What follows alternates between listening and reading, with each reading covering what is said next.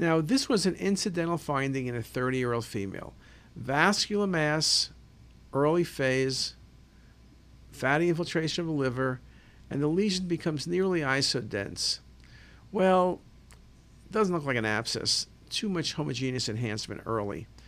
Hepatoma, I guess it could be, but the patient's not cirrhotic, and the lesion behaves not quite like a hepatoma.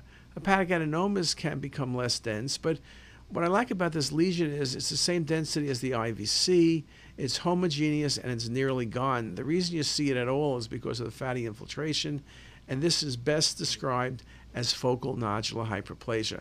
A very common lesion which can be challenging at times, but just a very nice example.